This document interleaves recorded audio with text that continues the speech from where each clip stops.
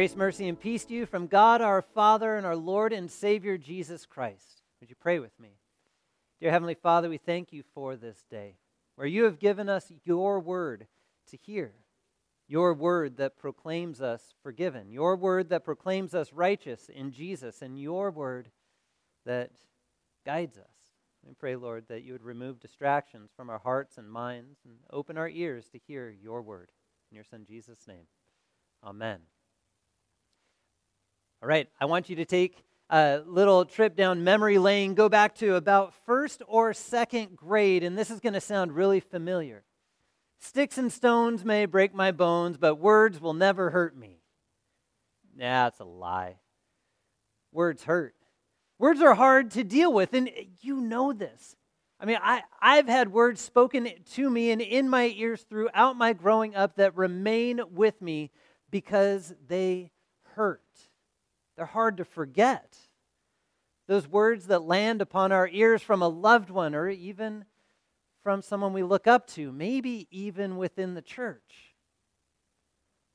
Those words that call us weak, those words that call us sinful, those words that call us unworthy. Now, many of those words are absolutely true. It doesn't take away the hurt. And when we start to hear words that break apart relationships as well, those hurt too.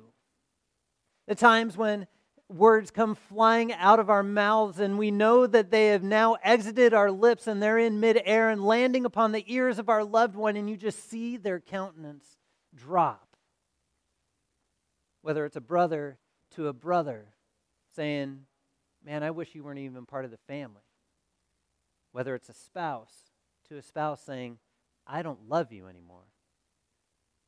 See, those words hurt. And they don't go away easily, if ever at all.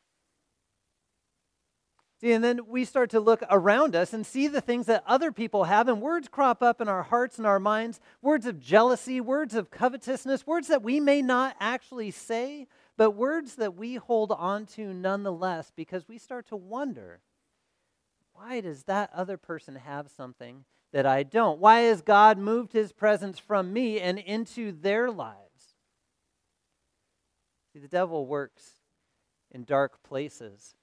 And the devil works through all kinds of schemes and manners to get our eyes away from Jesus and onto the words that crop up out of hate and sin. Make us feel justified in those words. Make us feel okay with those words. And those words hurt.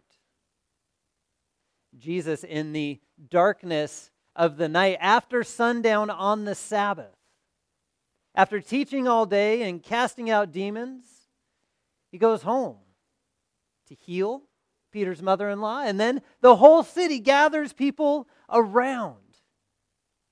And as those people are gathered around, he's healing many from all their various diseases, and he's casting out many demons all throughout the night. For the devil in the dark is working to separate these people from God, but Christ in the middle of it is doing something about it. And you can imagine the excitement and the wonder and the amazement that's going on at that time as people are coming to the door of Peter's house, and as Jesus is healing them, or as they're walking away in their right mind, not controlled by any other demon anymore, but being able to walk away and sing praises about this man in front of them who's doing God things. And they try and wrestle with that and figure that out, but realize that maybe it is just God in our presence taking care of everything, and how beautiful that is. You know that feeling when everything seems to be going right and we praise God for everything that seems to be going right in our lives. And as the night tarried on, and the morning came dark before the sun ever even rose, Jesus walked away to go pray, to get into a place of solitude. Yet more and more were looking for him. He had not cast out every demon, and he had not healed every disease, though he had taken care of many. The disciples who he had just recently called looked to him and said, Jesus, they're all looking for you. Why don't we come back? There's a following here. We can get a mega church going here, Jesus. There are plenty of people here that are going to follow you and give you notoriety and lift you up and be our followers. Look at the momentum and the popularity we have here right now, and there's more to do. And Jesus said, it's time to go. It's time to go. It's time to go preach to all of the surrounding areas of Galilee. It's time for me to take my word elsewhere, or at least speak my word elsewhere. That's kind of hard to wrestle with. And thanks be to God for the people that he took care of while he was there, but what about the other folks that were at the end of the line? What about their situation? What about the ones that still had the demons? What about the ones who were still sick? What about those who Jesus walked away from? What do they have? What are they left with? They're still in their possession. They're still in their sickness. I mean, did Jesus forget about them? What about you? And the things that hurt in your life? Where's Jesus in the middle of all of that? As we deal with the sicknesses, as we deal with the deaths, as we deal with the darkness within our hearts, where is Jesus' word in the middle of all that? Has he left us and left us in the middle of that dark time just to go on somewhere else? It's something hard that we wrestle with, and a lot of times we get stuck within the darkness of that doubt. We stay there. Yet see, Jesus didn't leave them completely. Not by any means. Remember what he came to do. When he first walked into town, what did he do? He preached the good news of God. That the kingdom of God was at hand, that it was in its active reign and rule, present among the creation once again, that God's hand was active in making things right between the creation and the Creator.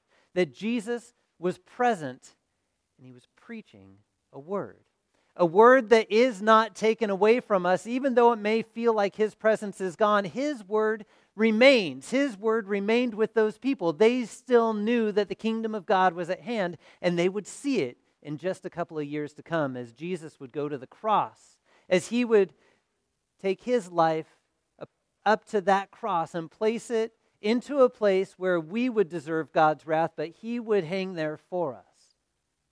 And his word would remain. His word would still be present with us. His word even remains to this day. Through the darkness, through the doubt, through the diseases, through all of the devil's work, from that time until now, Jesus' word still remains. The kingdom of God is still present, and the working of God is still active as his Spirit continues to draw people unto himself and point people to Christ, to point people to the truth, to point people to his word. That scripture that we read, his word present and active.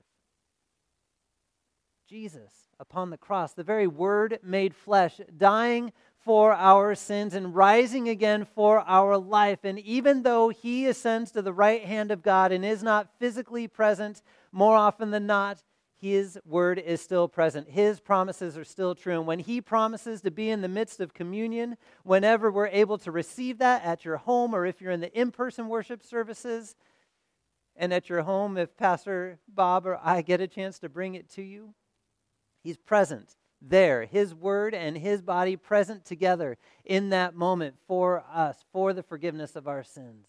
His word wrapped around us in our baptism and present throughout our whole life. His word that does not go away but remains every moment of every day. Remains until the day that he will be present with us once again. And it will not go away even then. And all the darkness and all the death and all the diseases will absolutely go away at that time when Christ comes back, but his word will continue to remain, for he is the word. Sticks and stones may break our bones, but God's word saves us. It will never hurt us, but save us. and you have been saved by that word. In Jesus' name, amen. Would you pray with me?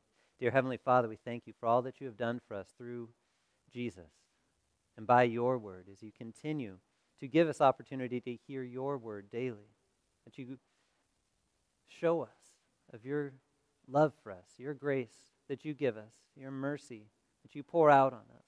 And we pray, Father, that you would continue to fill our hearts with your Holy Spirit. Lead us by that same Spirit to proclaim your word in all the places that you send us, so that our neighbor would hear it. Because we know by what you have proclaimed to us that we're forgiven by you through all that Jesus has done for us. And in his name we pray.